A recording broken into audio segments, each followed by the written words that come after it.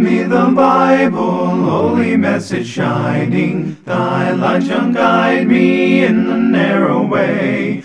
Precept and promise, law and love combining, till night shall vanish in eternal day. You're listening to the Christian Sword Podcast.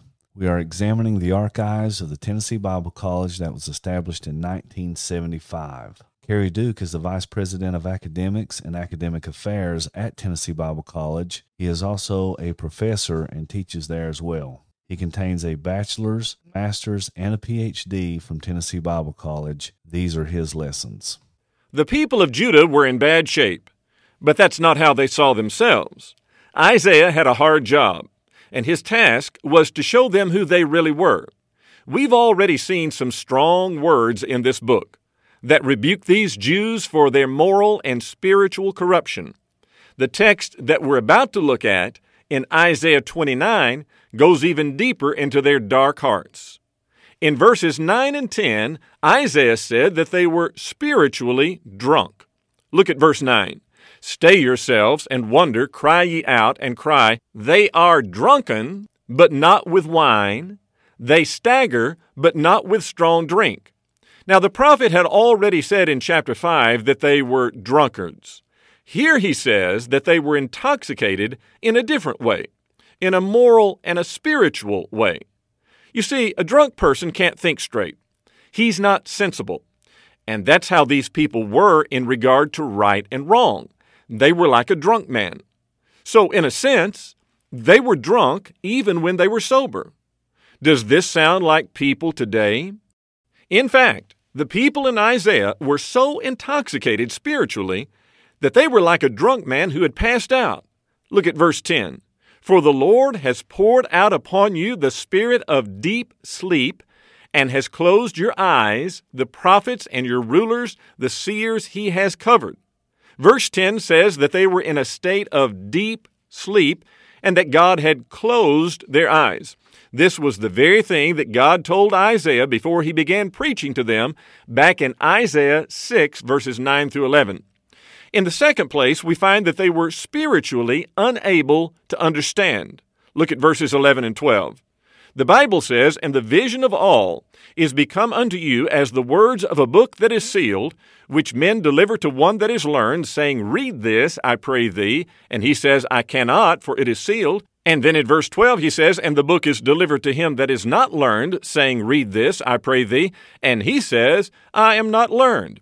There was no way to get these people to listen. They were not going to change. Isaiah said that they were like people who had been given a book. Now, one of them said, when he was told to read it, well, I can't because it's sealed.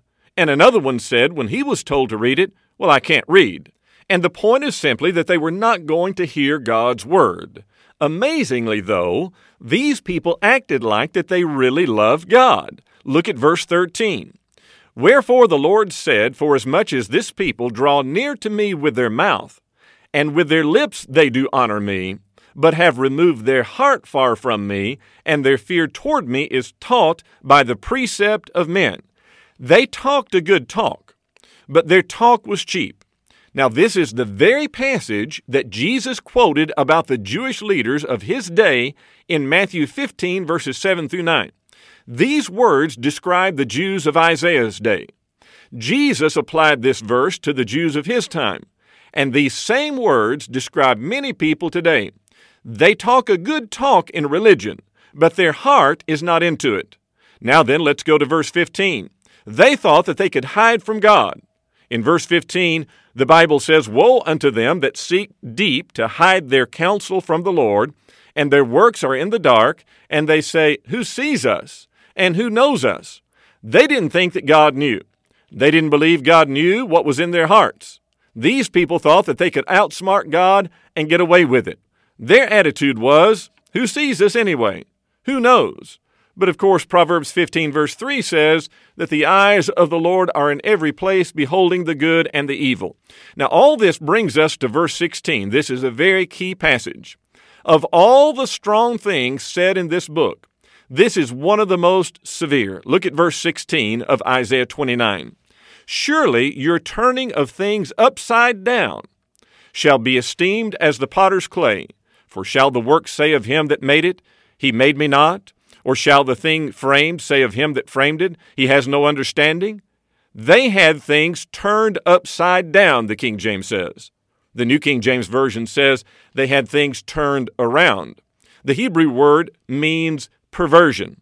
They had things twisted, turned upside down, or perverted. They had things as backward as a jar of clay saying to the one who made it, well, you didn't make me, or you don't understand. These people thought that they could get away with sin. They thought that they could outsmart and outmaneuver God. They acted like that they were above God.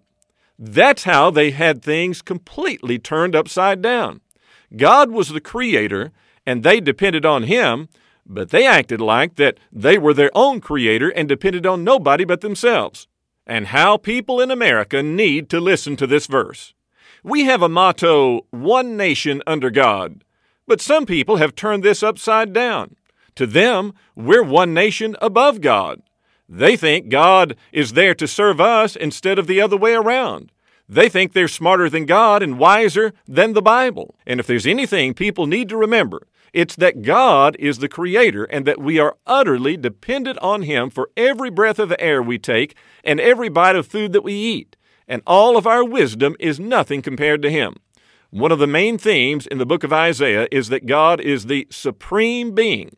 He is the all-wise, all-powerful, all-present God. Many times in Isaiah, God is contrasted with idols, but He's also contrasted with feeble mankind. He's the potter, we're just the clay. Don't ever get that order turned upside down. If you have any questions about anything that was taught today, you can reach out to Tennessee Bible College. Their phone number is 931-526-2616. Their address is 1616 McCulley Road, Cookeville, Tennessee, 38506. They would love to hear from you. Thank you for tuning in. Give me the Bible, holy message shining. Thy light shall guide me in the narrow way. Precept and promise, law and love combining, till night shall vanish and eternal day.